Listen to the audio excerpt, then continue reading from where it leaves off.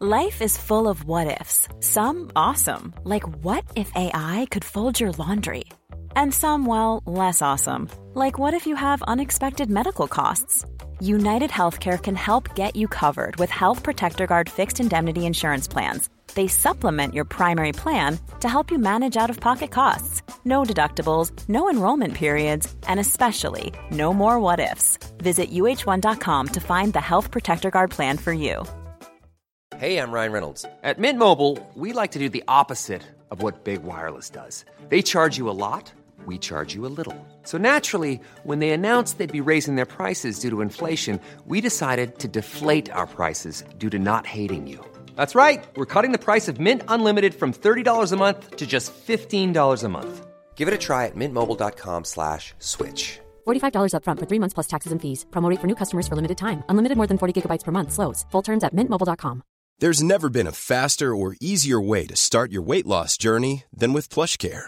PlushCare accepts most insurance plans and gives you online access to board-certified physicians who can prescribe FDA-approved weight loss medications like Wegovy and Zepbound for those who qualify. Take charge of your health and speak with a board-certified physician about a weight loss plan that's right for you. Get started today at plushcare.com/weight loss. That's plushcare.com/weight loss. plushcare.com/weight loss.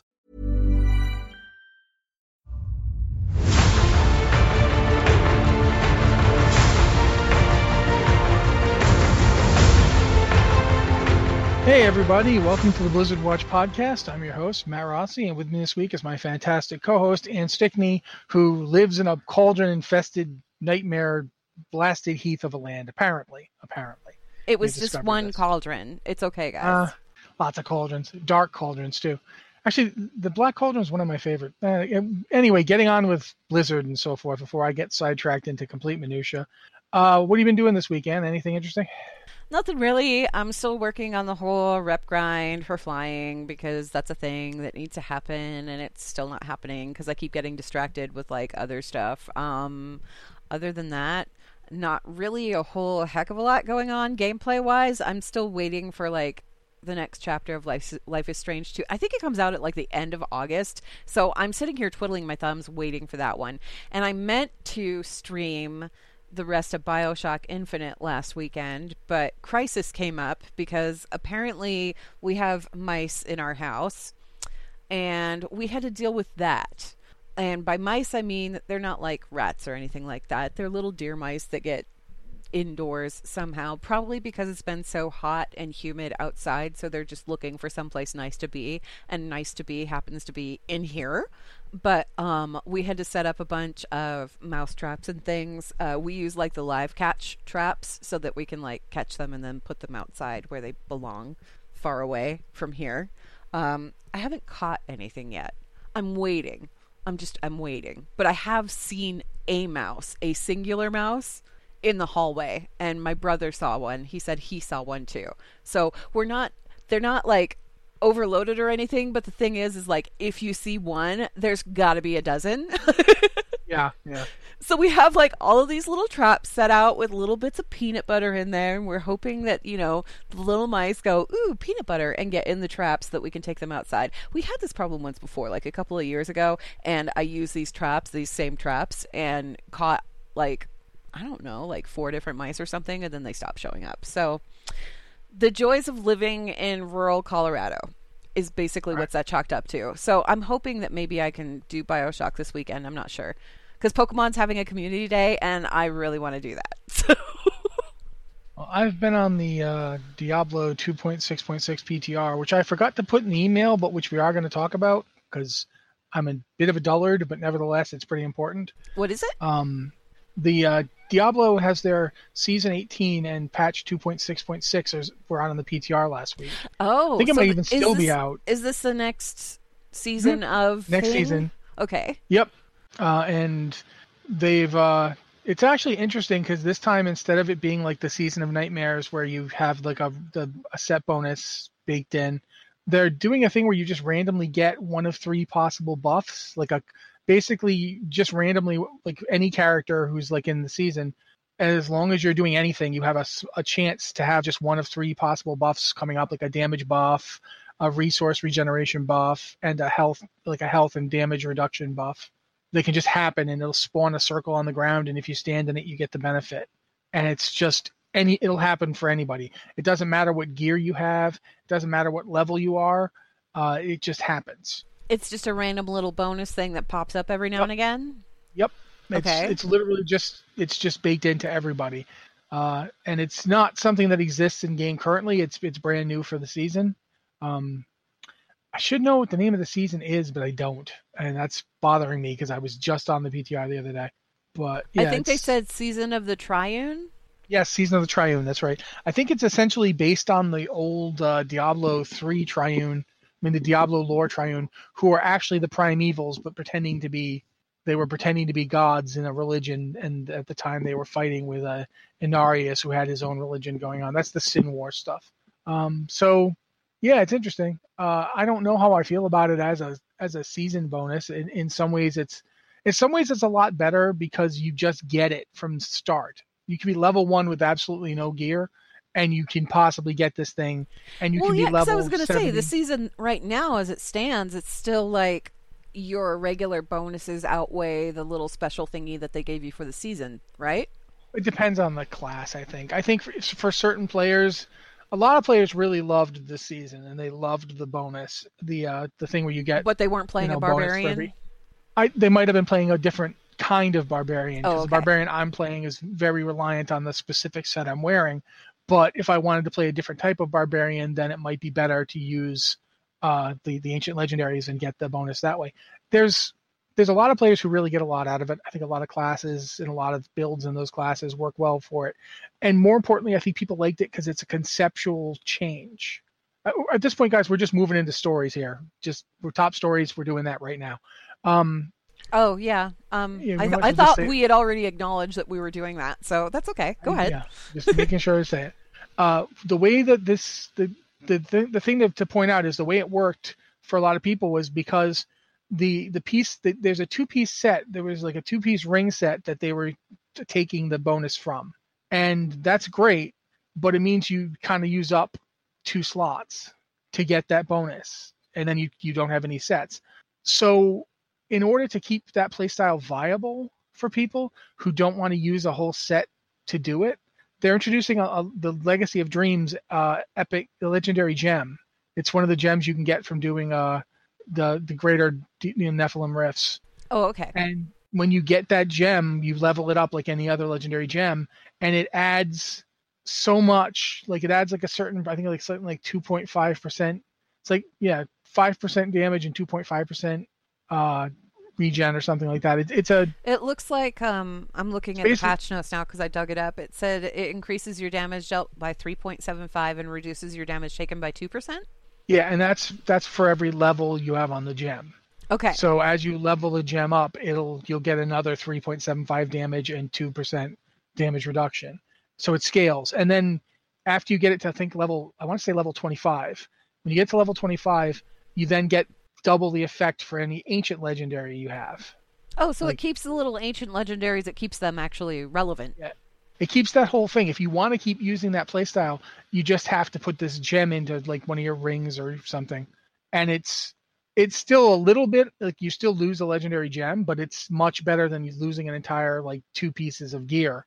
Because keep in mind, if you have to use 2 pieces of gear to get it, that's 2 pieces of gear that you have to keep until you get an ancient legendary version of them. And that means that you won't be getting the benefit of ancient legendaries in those 2 slots. And the gem is actually better because it gives you a boost just for having legendaries. It doesn't just ancient legendaries, it's legendaries. And then it doubles the effect for ancient legendaries. So it's actually slightly better, in my opinion. And okay. It's a really nice change for people who like that playstyle and can make it work. For me, I have not found a way to get it to work on the classes I like to play, except my Crusader. I was doing really well on my Crusader with it for a little while. But for my Barbarian, I just never felt like the bonuses I had for my set are just too good, and I could never get rid of it. Do you think with 18 adding the extra stuff that would maybe bump it over the whole, this would work better? Or no? It's quite possible, and for that matter, it might just be a matter of playing to a different strength. because one of the reasons that I'm so liking the Seismic Slam build that I'm using is because it is essentially a fire and forget spec. You don't have to think a lot about it. You run around, and every time you see something, you just smash the ground repeatedly until it's dead. It's not a lot of complications to it. It's just, if you're watching the stream, I'm doing it right now. That's all it is. It's very simple spec. I also appreciate they're adding some new items in here too, and the one that I want to point out is they have one called Squirt's Necklace, which has a new legendary power. While you're not taking damage, your damage is increased by up to 100%, and your damage taken is increased by up to 50%. So if you're not taking damage, then you're doing good, better with that. But what I appreciate about it is that it's called Squirt's Necklace, because Squirt is the trainer that shows up in your garrison in World of Warcraft with the Diablo pets for the pet battle stuff. So I'm like, it's a little nod to her. And she herself is a nod to Wirt from Diablo, the original Diablo. So it's like back and forth. It's one of those pieces. I think I want to say it's a pair of gloves, but I'm not sure. Or maybe bracers. I think it's bracers. There's a set of bracers that they've put in that lets your Wrath of the Ancients for barbarians add the effects of every rune. Oh, the Wrath of the Berserker. Yeah, that's Mortix Brace. Yeah, and that Mortix Brace was put into the game back in like 2.2.0 or something, and then they took it out before it actually went live because they're like, that's way too powerful. Having Wrath of the Berserker with every rune, that's just ridiculous. And now they're like, back then it was. No, not anymore. That's fine. Go ahead, go nuts. And that's cool. Going to be, in my opinion, that bracer is going to become BIS for some barbarians, because that's really strong. Having every rune for Wrath of the Berserker. I mean, I have Wrath of the Berserker in the build I'm using right now, and having every rune for it would be really nice. So they're doing there's quite a few things they're adding legendary powers to. They're only adding like a couple of legendary items. They're adding the gem that I mentioned. They're adding the bracers, and then the rest of the stuff they're adding are just powers to existing items. They basically said, okay, these items are underwhelming, so we're going to make them better. One of them that comes to mind is Messerschmitt's Reaver, which they added a legendary proc to, which could, because right now when I get Messerschmitt's Reaver, I just shard that thing immediately. There's no purpose to keeping it right now. Yeah, but that legendary power that it's coming with now, it reduces the remaining cooldown of one of your skills by 1 second when you slay an enemy. And if you're mowing through things that quickly... Yeah, it could be really nice. Yeah. To get cooldowns back. It's one of the nicest things in Diablo. So overall, it's an interesting patch. I haven't gotten I wouldn't say that I have a really strong feel for it as such. I didn't get that much time to get on, but I did get on the PTR like 3 or 4 times. And I'd say that the legendary gem is flat out better than the season power, but the cost is you lose a legendary gem. It's you're trading off one of the 3 legendary gems you're probably using for the ability to use that, set bonus at all times. And I think that's a fair trade. I mean, sometimes like some of the legendary gems I'm wearing, I don't really feel like they do a lot. Bane of the Stricken here, each attack you make against an enemy increases the damage it takes from your attacks by 1.24%. And of course it ranks up because I've got points spent in it. It doesn't feel as powerful or useful as the power, the season bonus is. So making it a gem so you can slot that in and you can keep it, I think that's a good move. I think it's an interesting way to do it. I kind of like how it has changed to, like, endgame in Diablo has kind of morphed over time, and right now it's this whole give and take of, would this be more powerful or this be more powerful, or if I swap these 2 things around, or if I change this, there's a lot more of that to it now than there was previously, because there's so much stuff to do with, the greater rift system and everything else, all of that scaling up to whatever ridiculous level it goes to. It feels like they've really honed in on the fun of playing the game, which is smashing as many things as possible and making the biggest piles of goo and gold that you can, and that's fun.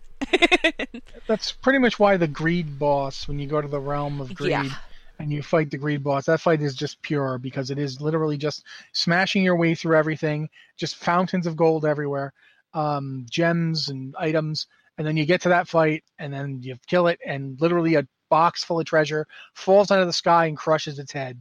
And then you go get your treasure out of the box that crushed its head. And it is pretty much peak Diablo 3. In that way, and I know that most people are not like looking forward to the mobile version of Diablo or whatever, but in that way, when you describe it that way, where it's like you smash a bunch of stuff and get a bunch of loot, that sounds like, I don't know, a million different mobile games that I could currently find on the Play Store right now on my phone, where it's just like, smash these things, get stuff, and it's just entertaining in that aspect because it's just real quick paced. And I'm like, see, this is why I feel like a mobile game like that would work. I mean, we really haven't heard anything much else about Immortal, and not since we heard that it was done and in Blizzard's hands. Blizzard has made no announcements as to what's happening with it. Yeah, and I'm still waiting because part of me says, oh yeah, that'd be like a really fun game. That sounds like it would be a really fun game. And we had people from Blizzard Watch that were at BlizzCon and play tested it and said, yeah, it feels like Diablo. Yeah, the controls are a little bit different, but it feels like Diablo, and it's really kind of fun. Obviously, at that point, they hadn't decided, okay, so is this going to be like a pay-to-play thing where it's like you can only do so much and then you have to like regenerate coins or what, you know, like the stupid mobile game gimmicks that they have that make all kinds of money for mobile games because people have no patience and they have open wallets, right? They didn't really talk about how they were going to monetize it or anything like that. And I'm still waiting to hear that before I put out any kind of judgment on the game, because the game in and of itself as a game, from the screenshots that I saw and the videos that I saw of people playing it, it looked really fun. And a game can be really fun but get really obnoxious really fast when you put some kind of like time gate or you know, some sort of monetization factor in there that's just really annoying. So I'm waiting to make my final judgments until I hear more about that. And they haven't said anything yet. And that's why I'm kind of like, I wonder if they're weighing the pros and cons and trying to decide what to do with it. Because when they announced it at BlizzCon, people were not happy about that announcement. And I get it. I totally get it. People wanted Diablo 4. I wanted Diablo 4. I still want Diablo 4. I mean, I'm just saying. And instead, they're like a mobile game, but people got really rude about it without like even looking at it or thinking about it or anything else. I've said this before, and I'd say it again. Yeah. The biggest mistake Blizzard ever made, and this is the biggest mistake they have ever made, was not doing another Diablo 3 expansion after Reaper of Souls. Yeah, they could have easily done another one. They could have fit another one in there. The market absolutely would have supported it. People came in droves for Reaper of Souls. People were very happy with the gameplay, and it would have been a chance to finally triumph over the original release narrative of Diablo 3. Yeah. The original release candidate version of Diablo 3 had some pretty big flaws that upset a lot of people, and Reaper of Souls fixed all of them and made the game so much better.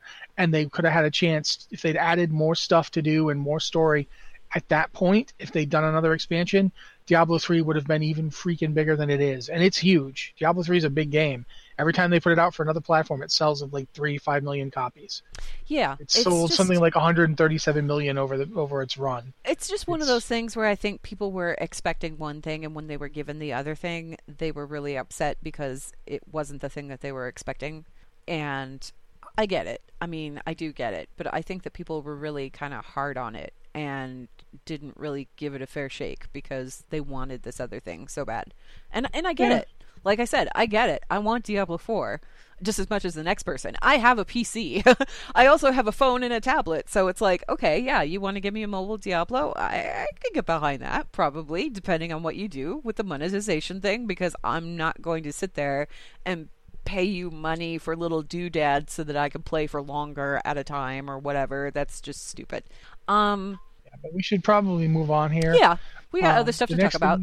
The next thing I think we're going to talk about really fast, because it's kind of just a short thing to talk about, is that the Mythic Ashara World First race is over. Method got the world first kill. Limit killed her shortly thereafter. So those two were neck and neck through the whole thing, and it shook out the way it usually does, with Method, pulling ahead at the last minute. And I think that's the world third has happened since, but I don't remember who got the world third. Might have been Pieces. I know that they were like behind, but not too far behind. I can't remember. I think it was Pieces. I think that's the name of the guild. If I got that wrong, I really apologize to everybody that's in that guild. I'm sorry. But at any rate, like right now, we've just started to see there was a nerf to the fight that reduced the health on some of the mobs that allowed people to push through finally and get to the final phase and kill her. Yeah. So that happened this week. It's been about, I'd say, like it's about since last weekend. It happened over the weekend. So, yeah. Yeah, I want to say it was like on Saturday, but I'm not 100% on that. However, Method completed it, and they completed it with 2 healers, which I thought was pretty crazy. Limit brought in a third. So Method completed it with 2 Discipline Priests, and then Limit added an extra Holy Paladin on top of that. So it was mostly, they were kind of gearing it around preventing damage instead of raw healing output so much, which gave them that extra edge. And kudos to them, man. 2 healing a fight. Their priests are insane. And when I say insane, I mean that in like the best possible way. These guys are like top tier players. Amazing. The other cool part was that Method was doing charity efforts on their stream while they were streaming, and I believe as of the Ashara kill, they had raised over $65,000 for Save the Children, which I thought was also really amazing. And yeah, I don't know how they're gonna top it, man. I missed it. I missed the kill, but they are actually releasing their kill video on Thursday, and you could still watch the raw feed from their Twitch stream, I think. I missed it because it was like, I don't remember what I was doing. Honestly, I don't remember what I was doing, but I wasn't home, or I was sleeping, one or the other. I wasn't home and I was sleeping. I was sleeping somewhere else. I might have been sleeping. I'm not sure. I think it was like, I don't remember if it was middle of the night or not. Or it was early morning, one or the other. Either which way, I didn't witness it, which I was kind of bummed about because I did watch the Jaina thing. So yeah, I need to go back and watch that kill video because I'm sure it's going to be like absolutely spectacular. They'll be releasing that on Thursday, I'm guessing on their YouTube channel. But yeah, if you want to check it out now, you can go watch the raw video from the Twitch stream and witness all the screams firsthand. So, congrats to Method. Also this week, one of the things that I wasn't expecting at all, we got a new Heroes of the Storm hero, and it's a new hero who is unique to Heroes of the Storm. It's their second character who isn't from any particular Blizzard game. She's an original hero. Mm-hmm. And her name's, I want to say Kahira? Is that how you pronounce that? Kahira? I'm going to say Kahira, but I'm not sure. Because the introduction video, I don't think she actually like said her name in the introduction video, and we didn't have our usual delightful guy doing the voiceover stuff because he's no longer with Blizzard, which stinks because it's weird seeing a video without his voiceover with it. I've gotten so used to hearing it, so it's weird. However, yeah, she's an original character. The second one, Orphea was the first one. This one, and Kahira is the second one. She's basically the last warrior of a race of Nexus dwellers who basically allowed infighting to kind of consume their realm. And I believe that she actually has like the crystal or the shard, the leftover piece of what kept her realm alive. She carries it with her. So it's a different kind of take on it, and it's actually kind of cool as far as like backstory goes. There are people that are like super annoyed that they went with another original hero.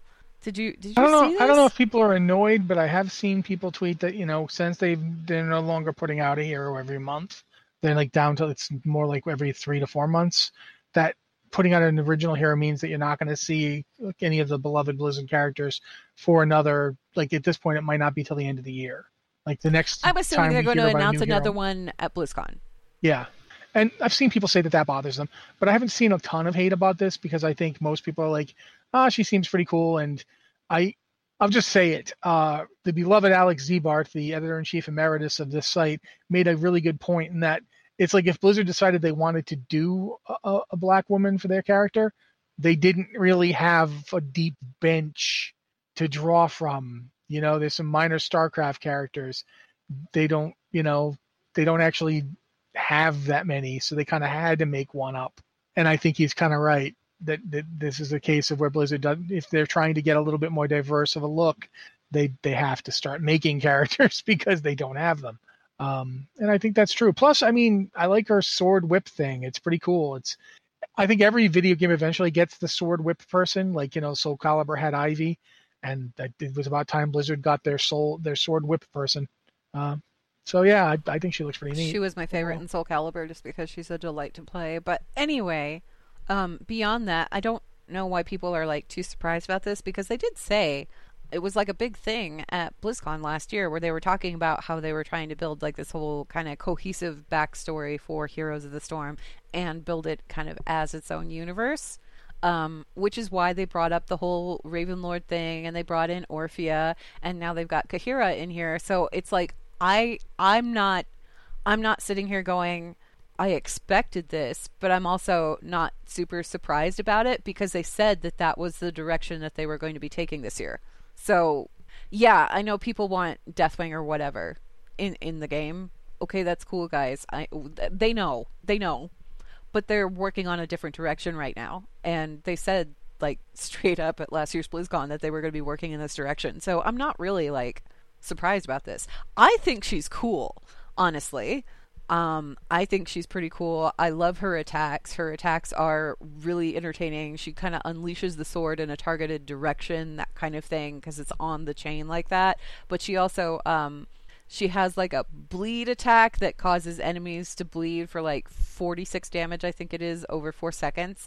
And then she has this thing called Revolving Sweep, where she attaches her sword to the first enemy hero that she hits, stunning them for, I think it's like 0.25 seconds or something like that. But once she's attached, she avoids basic attacks and becomes immune to all effects, so she can rotate around the target and deal 109 damage to any enemies between her and the target. She basically turns herself into a buzzsaw, and if anybody's between her and the person that she's hooked, they get damaged. And I think that's like really interesting. Of course, she also has a grappling hook where she can pull herself to any terrain or hero or that kind of thing. And I think that's a really neat ability. I mean, who doesn't love a good grappling hook? I do. But then she's also got I want to say that there's like an ability, a stun ability. Yeah, Unrelenting Strikes. She deals 46 damage to all nearby enemies every 0.5 seconds for 2.5 seconds as her sword grows outward. And upon expiring, she deals 86 damage to all nearby enemy heroes, and she stuns them for 0.75 seconds. So she does like this whole stun stuff. She's an assassin hero. She's not a tank. She's not like support or anything like that. She's a straight up assassin hero that does damage dealing.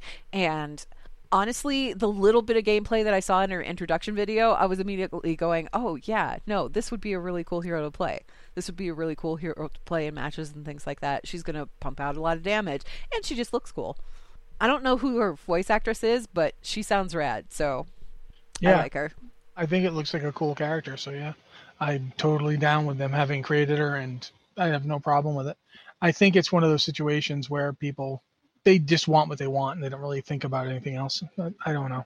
It's like the Diablo Immortal thing. It was like you were expecting one thing, and they gave you something else, and that thing may or may not be cool, but you're still upset because you didn't get the other thing you wanted. And I feel like that's where people are at, the people that are kind of complaining about her. I think she's rad, so... Yeah, like I said, I haven't seen anything more than, oh, well, now we're not going to get X character for a few months. I haven't seen anybody outright go nuts on this. I've seen a little disquiet. That's all I've noticed. But yeah. Moving on to the next thing, because this is kind of interesting for us. We talked about it a little bit last week, but we now know more about it. Patch 8.2.5, sorry, my bad. It's on the PTR now, and it's got the redesigned Worgen and Goblin models. It's got the Heritage Armor quest for them, and the new B mount is available as well. It's on the PTR as well. So yeah, a lot of interesting stuff for that. It's not a big patch, and as of right now, I think I remember seeing Peculiar talking about this. There's no war campaign stuff in it at the moment. There's no continuation of the story. It's not actually up at the moment. Keep in mind, the PTR is not up. They've been data mining because it's being uploaded. Yeah. And from what we know of it, the stuff we know that is there is the stuff I mentioned. Right now, there's no war campaign stuff. That doesn't mean there won't be, but as of right now, there's no war campaign stuff. There's no continuation of the story. So from 8.2 to 8.5, there doesn't seem to be any progression or change in the story, which might be what happens, or they might add more stuff. We don't know. I feel like since it's early and they're just uploading things, like the PTR isn't actually open yet, there's probably other stuff that's going to be introduced there. They just haven't implemented it yet, so Wowhead hasn't snatched it. Keep in mind that the B mount, it's an Alliance quest, by the way.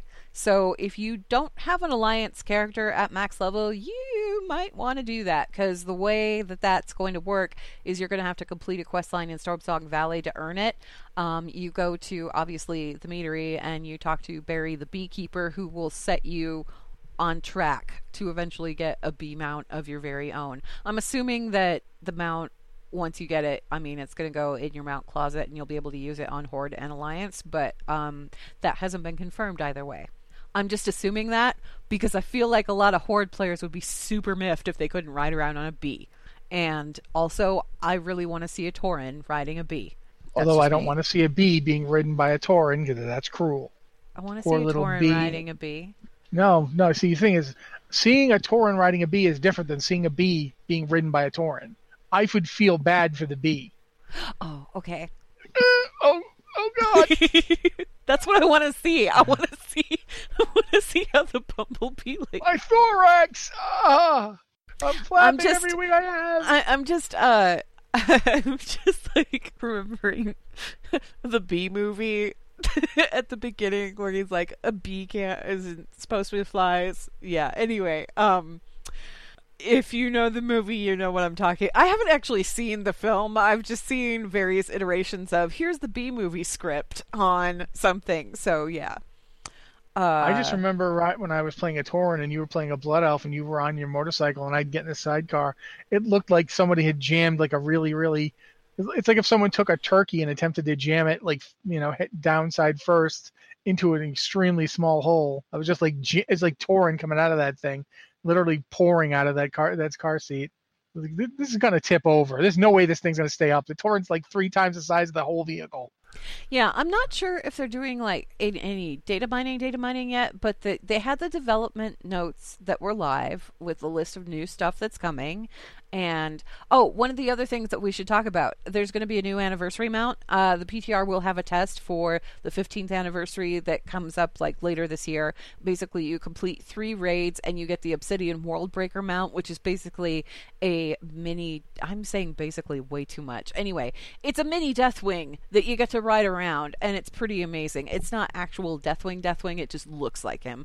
There's also going to be the Alterac Valley Battleground that you can enter to earn currency, so you can buy either the Stormpike Battle Charger for the Alliance or the Frostwolf Snarler for the Horde.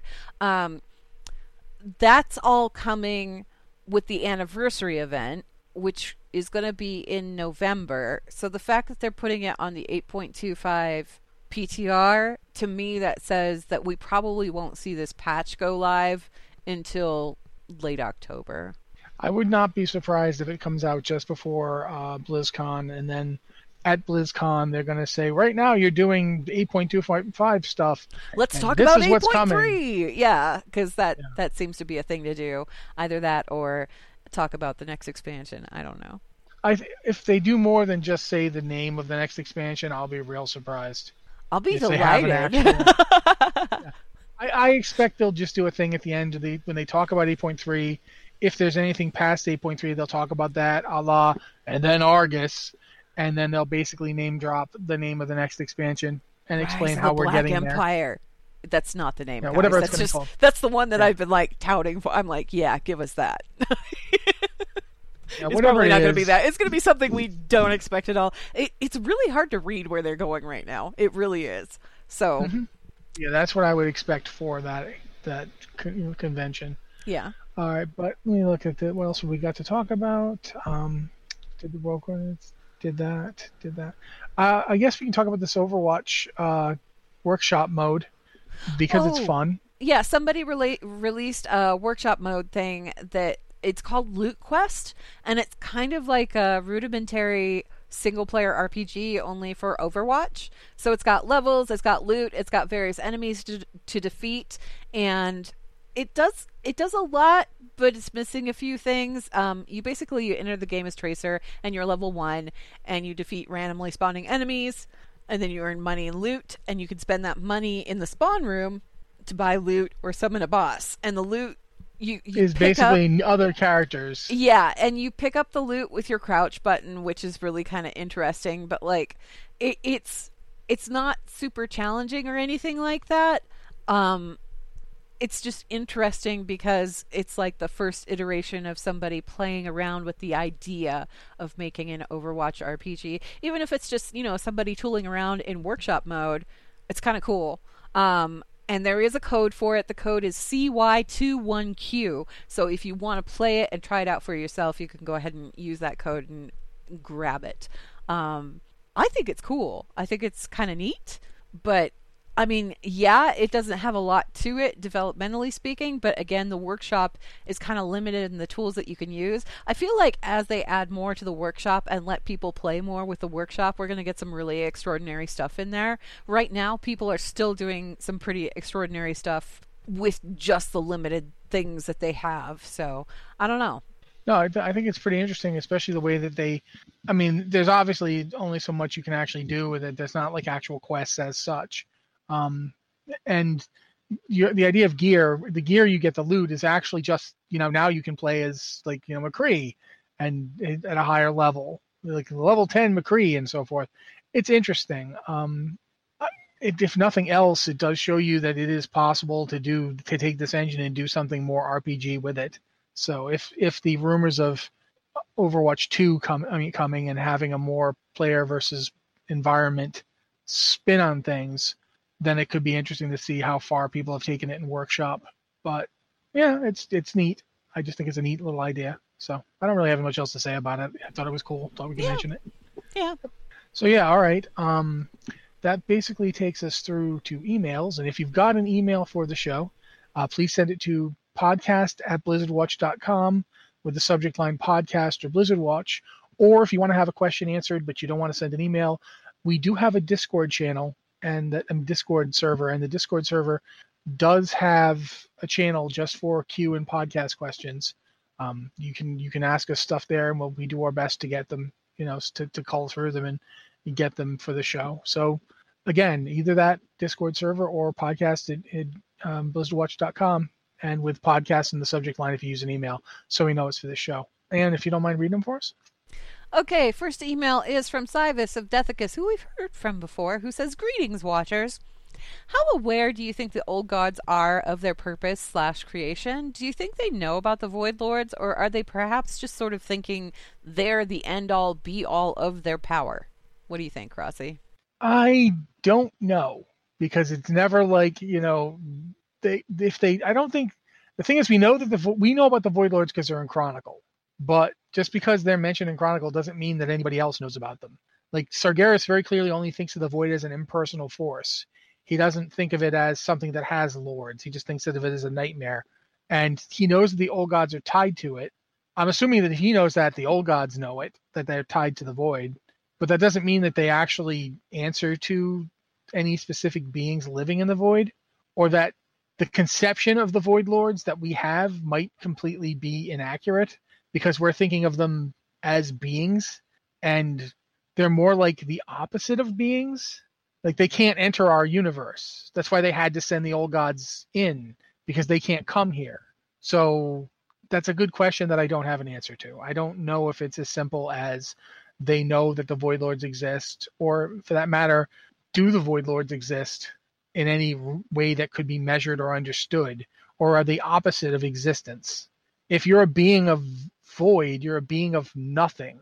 If you are a being of nothing, are you a being? Like, it's one of those things, if you stop and really think about it, the very nature of the Void Lords might make them Or the are opposite you just of a possibility? Yeah. I mean, that's the whole thing about the Void, right? It's everything is true. It's kind of like the whole Assassin's Creed thing. And I knew I would get Assassin's Creed in there somehow. But it's like that whole idea of, nothing is true, everything is permitted. If everything is true, it's the same thing as nothing being true. If everything is true, then nothing is forbidden. So it's essentially the same basic idea. What if the Void Lords don't really have a will as such, or at least anything where they can understand? They're not going to be giving the old gods any orders, and the old gods are doing what they do because they want to do it. It doesn't matter if they understand that the Void Lords exist, or do they even care? That's a good question. I don't have an answer think to they it. regularly report back to the Void Lords or anything like that. Like, we've never heard any indication of them speaking about, the boss or whoever they're working for or anything else. They just kind of talk about what they're up to. So they might be cognizant of something larger out there, but in the grand scope of what they're doing, that doesn't really matter so much. And for that matter, I mean, the Void Lords it's not like might the be Burning Legion where you have like a little beacon where you're talking to some big guy.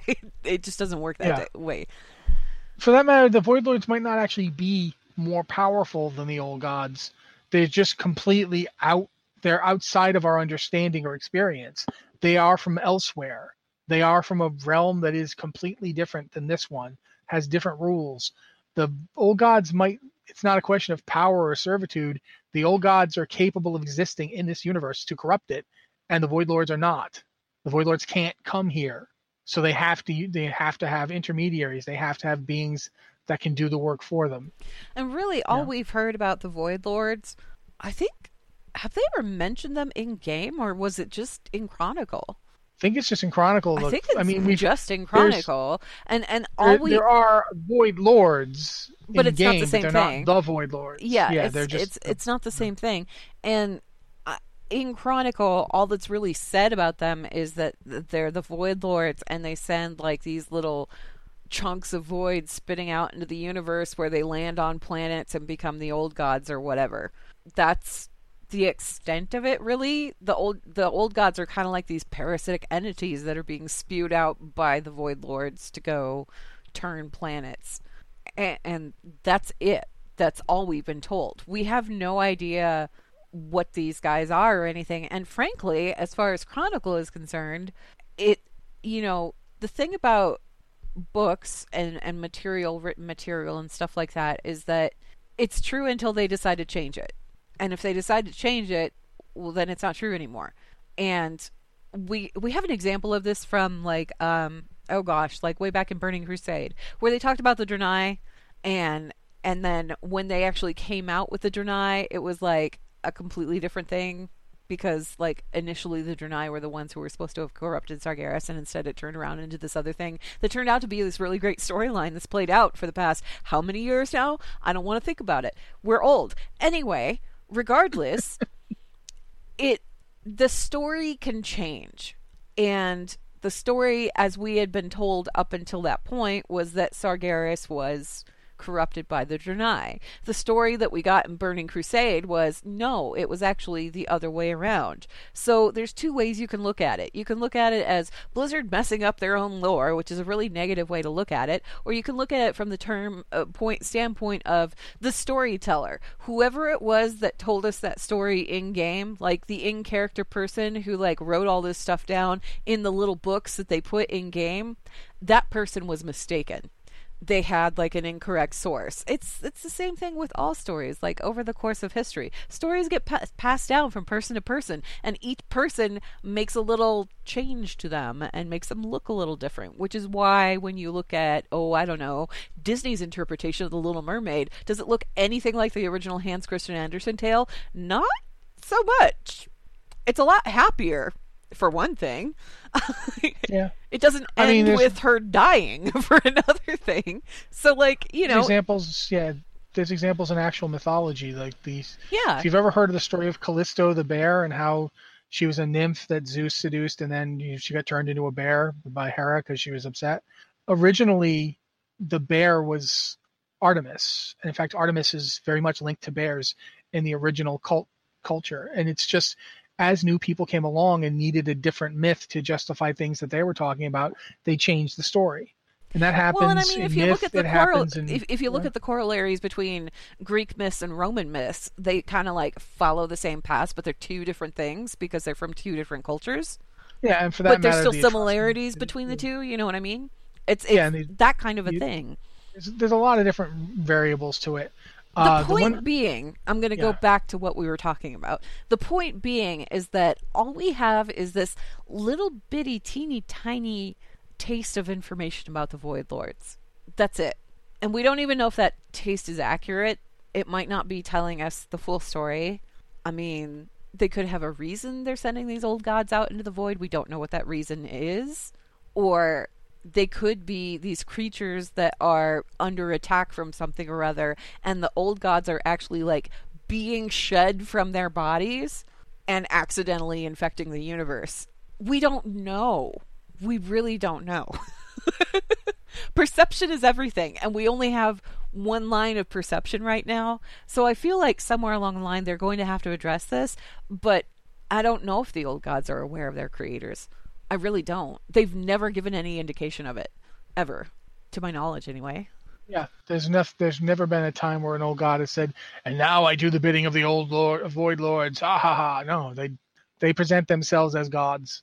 They present themselves as powerful entities that do what they do for their own reasons. They don't go around talking about their masters or creators. Look at Yogg Saron's big old opening speech spiel thing that it gives you before it bursts through everything that it says is like, I'm the beginning and the end, and the da-da-da-da-da. There's nothing about that is until I have to, hang on a second, guys, in between phase 2 and phase 3, I'm going to call the boss and make sure I'm doing stuff right. No, there's none of that. They present themselves as these I can't say the word. Omnipotent. Thank you. Creatures. I'm not even going to try it again because I can't talk today. That are gods, basically. I mean, they're old gods. It's right there in the name. So, yeah, I don't know. If they're aware, they don't care. I rhymed. Yeah, they certainly don't show it, but yeah. Let's go ahead and go to the next email here. This one is from Democracy. It's basically democracy with a O-N in the anyway. It's very clever, even if I can't pronounce it right, and I apologize to you. They say, "Hi, thank you for answering my questions when I send in emails. Love you too." We love you too, even though I can't pronounce your name, and I'm sorry. They said, now that 222 Lock is coming to the Overwatch League, what teams do you think will make a splash on Stage 4? I think London is going to make a serious push into September with the help of Prophet and Birdring in a solid DPS role. What do you think, Rossi? Do you have any opinions on this? I think it's going to be the Shanghai Dragons because you like them, and I decided to support them. The thing is like, okay, I can see that with the Dragons, sure, yes, and I love the Dragons, and we all know that I love the Dragons, but I also think that Democracy here has a good point, because Prophet and Birdring are completely insane, and when you put them in a solid DPS role, that's when things start getting really crazy and really interesting, and I would not be surprised. London, I'm surprised we haven't seen London do more over the course of the second season here. And I fully expect that we're going to see them kind of roar to the front again. I think that the role lock is going to be, I think it's going to shake things up a little bit. I really do. Because when you've been playing for so long at such a competitive level with a particular, what do you want to call it? Canvas, I guess, what have you, of gameplay, where you can do certain things and you can swap out of certain things, and you can take the guy who's doing amazing as a DPS role and swap him into support, and all of a sudden he's killing as support too. When you suddenly can't do that anymore, that's when the players who don't necessarily do a lot of swapping, the players who stick to run one role constantly, that's when those players are going to shine, and they're going to get an opportunity to shine. So I'm really interested in seeing what happens in terms of like the individual teams, particularly the teams that have relied like on the GOATS comp for so long, how they're going to compensate for it and how they're going to perform in Stage 4. I guarantee you when that announcement came out, they immediately started making plans of who was going to play what. And they've probably been practicing ever since. One thing I'm still not 100% on, and I'm sure we've talked about it before, and I'm sure you've explained it before, but I want to ask anyway. With the way role lock works, if you had, say, you have the 2-2-2 comp going in, and one of your support wants to go DPS and one of your DPS wants to go support, can they? No. So you are that role for the whole match. Once you start that match, if you start that match as support, you will be playing support throughout the whole match. You can switch between support characters. So if you're playing Mercy, you could swap to, I don't know, another support character. Moira? Yeah, you could swap to Moira, or you could swap to Lucio. You could swap to those guys like... Or Zenyatta, you could swap to Zenyatta. You could swap to like the predetermined list of support heroes that are available. You could do that. But could you switch to Winston? No, because that's a tank. And you queued up as support for that match. So the little flip-flopping between roles mid-battle, not going to happen. And once people pick a role, they got to stick with it. They will be able to switch in between matches. So say someone is playing Mercy or whatever for a match, and then the next match they say, hey, I want to go DPS. They can go ahead and pick DPS, but for that match, they can only switch to DPS roles. It's like, it just locks them in place. And honestly, you know, when they introduced Overwatch and they came out with the idea of being able to swap heroes like mid-match, I thought that was a really cool concept because it kind of opened up the gameplay and let people pick and choose who they wanted to play at any given point in time. And it wasn't so much about, are you really, really good with one hero? It was more like, what do you bring to the table from the whole plate? Like, what can you flip to help out at any given point in time? And I thought that was a really cool concept. But when you're dealing with competitive gameplay like that, sometimes there's too much flexibility, and you need to kind of streamline it a little bit. And I feel like that's what this is doing. I'm interested in seeing how it affects Stage 4. I want to see who's going to come out on top. I feel like London is going to have a pretty good edge because, like I said, Prophet and Birdring are completely insane.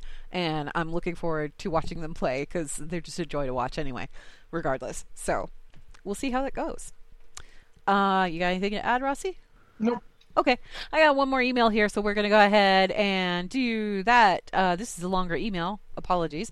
This is from Jeriel, a human paladin on Trollbane, who says, "Hi, Blizzard Watch team. After many of your recent podcasts and their focus on lore, I found myself spending time thinking about games as a narrative tool." This is my favorite subject. Anyway, in particular, lore-heavy games like World of Warcraft seem to often take the approach of a narrative canon that we all agree is true with a capital T.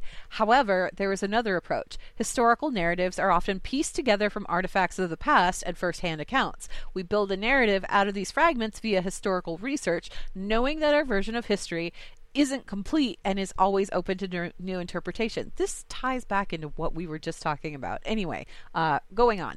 You've suggested before that the Chronicles might have an unreliable narrator, but I've been wondering if a shared game like World of Warcraft might benefit from this narrative approach. What do you think? Does WoW benefit from a canon that we all agree upon, or would conflicting or even contradictory narratives improve the experience of the game?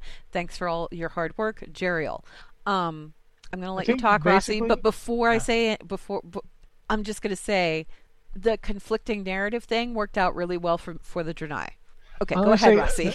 Not just the Draenei.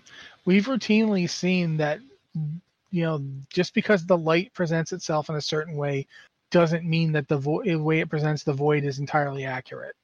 We saw that in 1,000 Years of War. Just because the void often drives people mad doesn't mean that the void is inimical, or at least it's not actively hostile. It's just the void. And if people go mad experiencing it's a force. It's a thing. Yeah. It's a presence. It's not a creature. We learned just from going into Chronicle, we learned that the way that the Titans fell out, that was new information to us. None of us knew that. For the longest time, we had no idea what had happened to the Titans or where they were. And then when we got into Legion, things weren't quite how they were presented in Chronicle. I don't think Chronicle is trying to be canon with a capital C. I don't think that's where they're going in World of Warcraft. I think, in fact, what you've stumbled upon is the constant dichotomy between living, evolving gameplay and what has come before. They always make the choice, whenever they make a decision with the story in World of Warcraft, they make a choice that the gameplay that they're developing right now is more important than what they said it was in a book 5 years ago or whatever. And this comes back to what Anne was talking about when she mentioned the Draenei. Chris Metzen wrote the original notes in Warcraft 2 and 3's journals. And he specifically the Warcraft 3 journal that talks about how Sargeras became fallen, how he turned into the fallen titan. Yeah, you guys want to know how Chris Metzen, just sidetrack for a second. Do you want to know how Chris Metzen became creative director? He came in, I want to say he did art and stuff for Warcraft 1. Yeah, they brought him in as an artist. And then in Warcraft 2, they had him kind of expand the instruction manual a little bit with some more flavor, like a little bit of story, that kind of thing, like expanded a little bit. And then in Warcraft 3, I feel like in Warcraft 3 is where they said, okay, you've got the reins now. Can you do what you want with the story? And that's when we got all of this incredible stuff that happened in Warcraft 3. He kind of stepped into that role. He wasn't originally hired to write lore. He was originally hired as an artist and then kind of sidestepped into story writing and stuff like that. So yeah, the stuff in Warcraft 2, the Warcraft 2 manual, that was just him tooling around, filling out the thing. Not necessarily with the idea of, oh yeah, this is going to be a decade-long MMO in the future or anything like that. He was just dotting down stuff that sounded cool, you know. And when he got to writing the Warcraft 3 journal, he wrote a specific origin for Sargeras, that the Eridar had been his opponents when he was a Titan, and encountering them and their corruption had driven him slowly, to the point where he rebelled against the Titans' order and freed them and made them his servants. When he was coming up with the lore for the Draenei for, Burning Crusade, keep in mind the Draenei had appeared already. They were the lost ones in Warcraft 3. We saw them in Outland, but we hadn't seen the non-corrupted ones. We'd just seen the ones that had been, exposed. The little squishy guys that are out in the Swamp of Sorrows. Akama is a character that was from Warcraft 3. Yeah. When they were writing, they were bringing the Draenei in, they basically were coming up with what would be cool. And he was looking at pictures of the Eridar, and he said, wouldn't it be cool if Eridar were playable? But Eridar are irredeemably evil. But what about the Draenei? What if the Draenei and the Eridar are the same people? And he came up with this whole thing, and it was a cool origin, and he wrote it all down, and they started working on it. And only then did he realize, but this completely contradicts what I wrote in the journal for in the manual for Warcraft 3. Because a lot of people pointed it out when the Draenei were first introduced.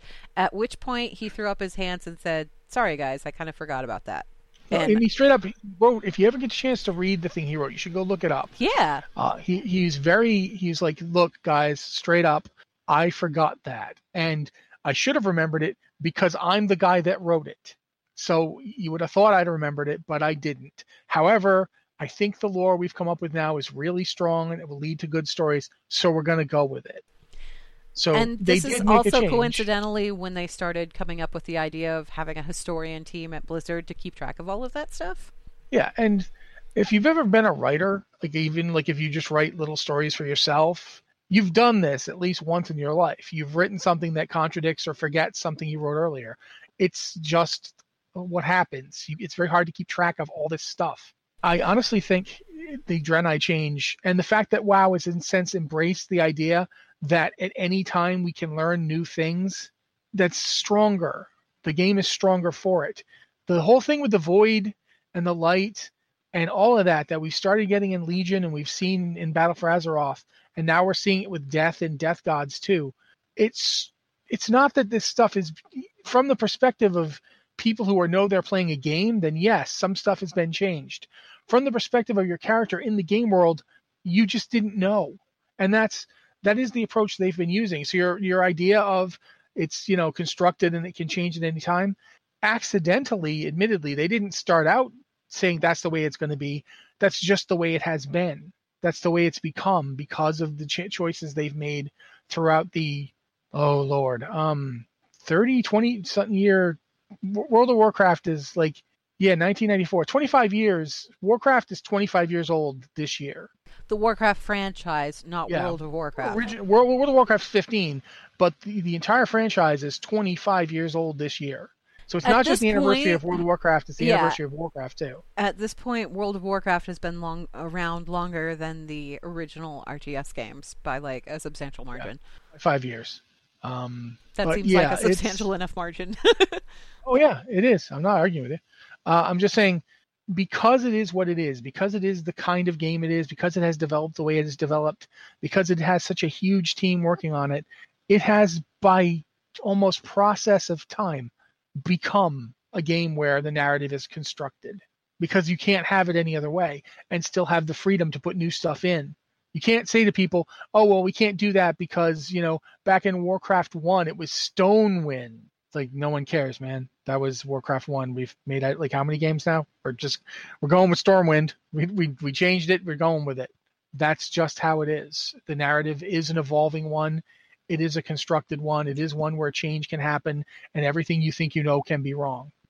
And I feel because like it has to be. I feel like there's an interesting point to be made too on perspective in general, because when you are a reader reading something, you're taking everything that you're reading as gospel.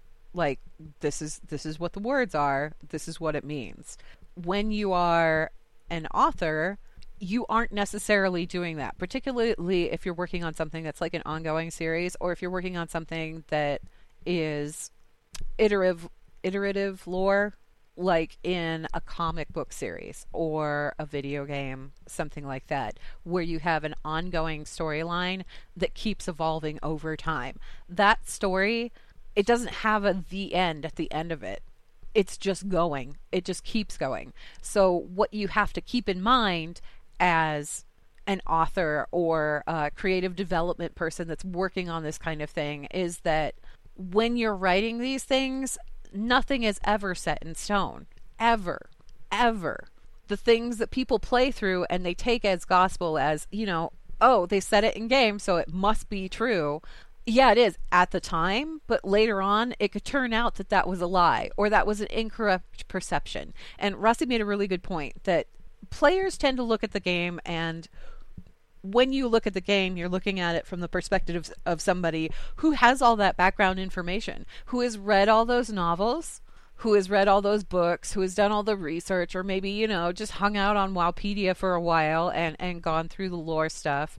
And has like a good understanding of everything that came before. That's how you're looking at it when you're playing the game. But when the game is being written, it's being written for you, the nameless hero who exists in Azeroth and doesn't have that expanded knowledge of the universe around them. So the stuff that they're being introduced to, it isn't necessarily set in stone. It isn't necessarily true. It isn't necessarily false. It's just there, and you get to interpret it whatever way you want.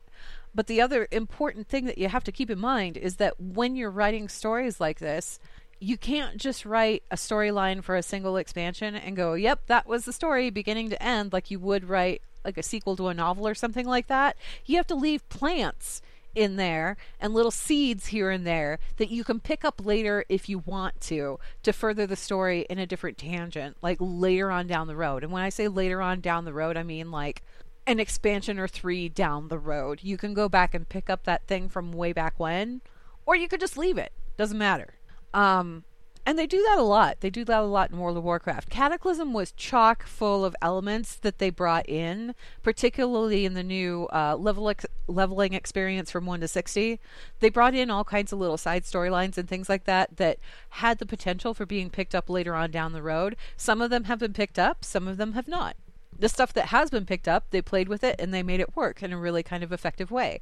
But you can't really set WoW with a canon that everybody agrees on, and you can't really set it as something that's set in stone. I know right now, I did the Ultimate Visual Guide, like, how many years ago was that now? It was around Warlords time, wasn't it? Yeah, Warlords was when I did the update. I actually added stuff for Warlords. Prior to that, it was just through Mists of Pandaria, so it was a while ago. But there's stuff now in the Ultimate Visual Guide that it might have been accurate at the time it was written, but it's no longer accurate now because stuff has changed. And that's just the nature of the game. That's the nature of any kind of ongoing narrative like that. Things are going to change. nothing that exists in those books and those guides and those encyclopedias and those everything else, none of that is actually like set in stone. I like to call it kind of canon-ish. And I know they refer to like the RPG books as kind of the same thing. The RPG books, if you go back to the RPG modules and what they decided to do with those, it's kind of the same kind of concept. Because they call the RPG books, they said they're non-canon unless we decide to make it canon. So all of that stuff that was introduced in the RPG guides, it's not canon, it doesn't exist in the game. But hey, Tandred showed up. That was something from the RPG books that they decided to go ahead and bring in and incorporate. Why? Because it'd be cool if Jaina had another brother. And it is. He's a cool character. I like him a lot. I'm glad that they brought him in. I was terrified that they weren't going to bring him in, but they did. So like, I don't think you can really work with like an established canon in a game and successfully do an ongoing narrative. I don't think that those two things work hand in hand. I don't know. What do you think? I think you can have a canon, but you always have to remember that it can change. It fluctuates.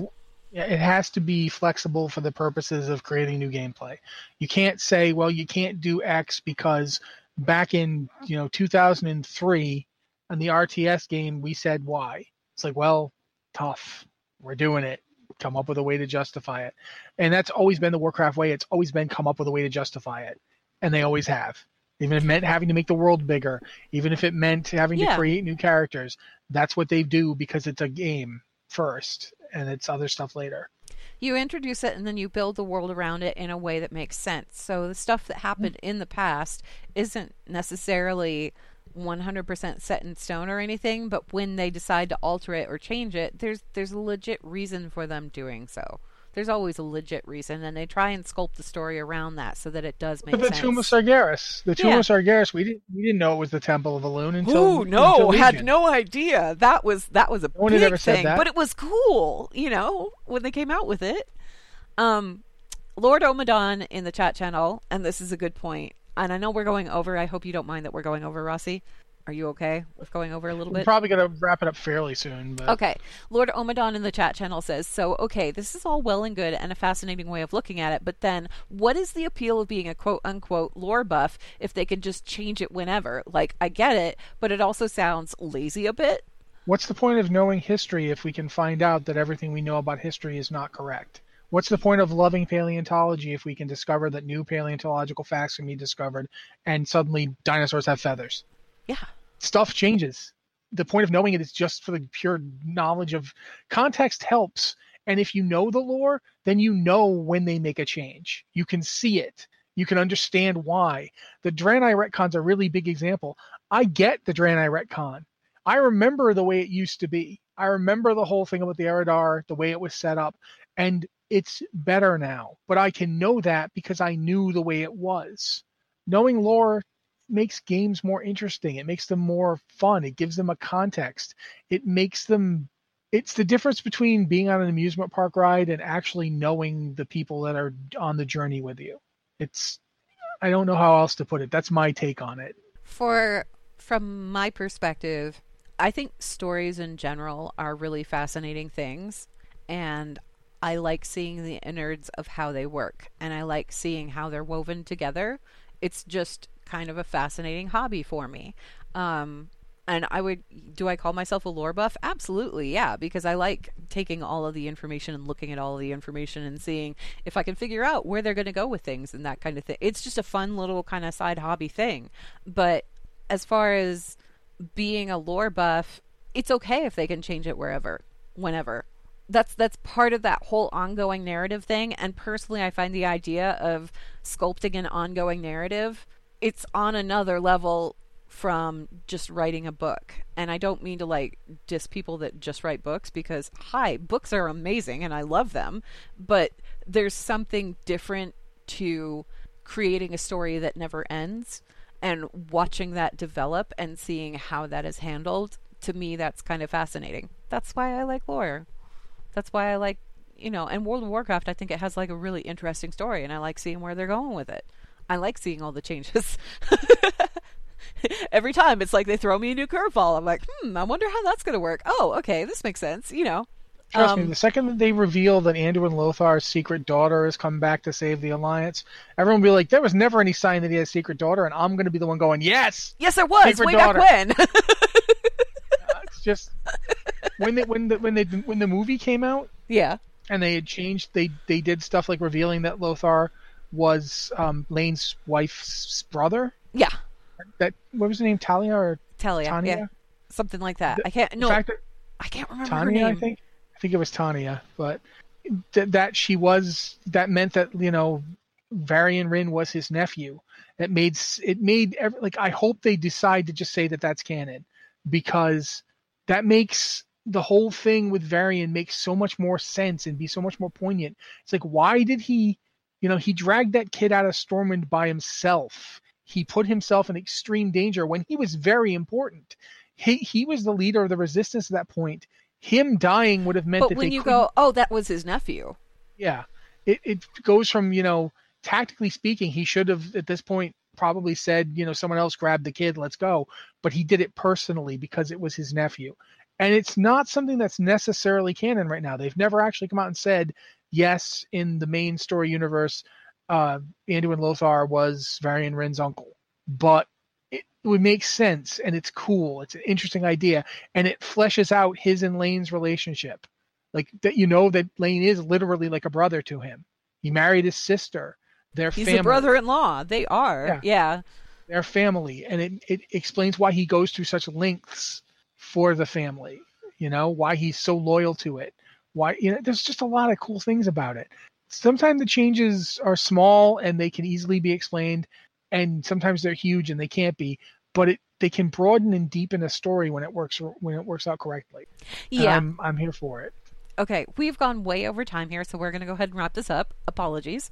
What are we saying? Nobody's going to complain that we went over time. Anyway, Blizzard Watch. It's made possible due to the generous contributions at patreon.com/BlizzardWatch, and your continued support means that this podcast site and community is able to thrive and grow. Blizzard Watch supporters enjoy exclusive benefits like early access to the podcast, a better chance at having your question answered on our podcast or the queue, and an ads-free site experience. Thank you very much, Ann. And again, guys, if you have questions for the show, they don't have to be about WoW. As you saw today, they can be about Overwatch, they can be about Diablo, they can be about anything. But if you've got them, please send them to podcast@blizzardwatch.com with the subject line podcast or Blizzard Watch, so we know it's for this show, or hop on our Discord server and ask us some there, because we'll be more than happy to look over and pick some out of there too. Thank you guys so much for being here. This has been the Blizzard Watch podcast, and we'll be here next week.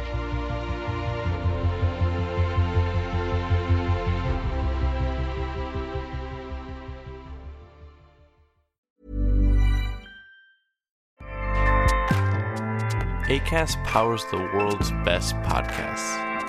Here's a show that we recommend. The Real Housewives is a guilty pleasure for most, but if you're looking to not feel guilty about that pleasure, tune in to Everything Iconic with me, Danny Pellegrino, where I break down all the messy moments and behind-the-scenes antics of Bravo's popular franchise. And on Everything Iconic, I also interview celebrity guests like Kelly Ripa, Keke Palmer, Drew Barrymore, Cameron Diaz, and more about their guilty pleasures, their past work, and so much more. So if you're pop culture obsessed and find yourself watching way too much reality TV like me, tune in to Everything Iconic with Danny Pellegrino, wherever you listen to podcasts. Acast helps creators launch, grow, and monetize their podcasts everywhere. Acast.com.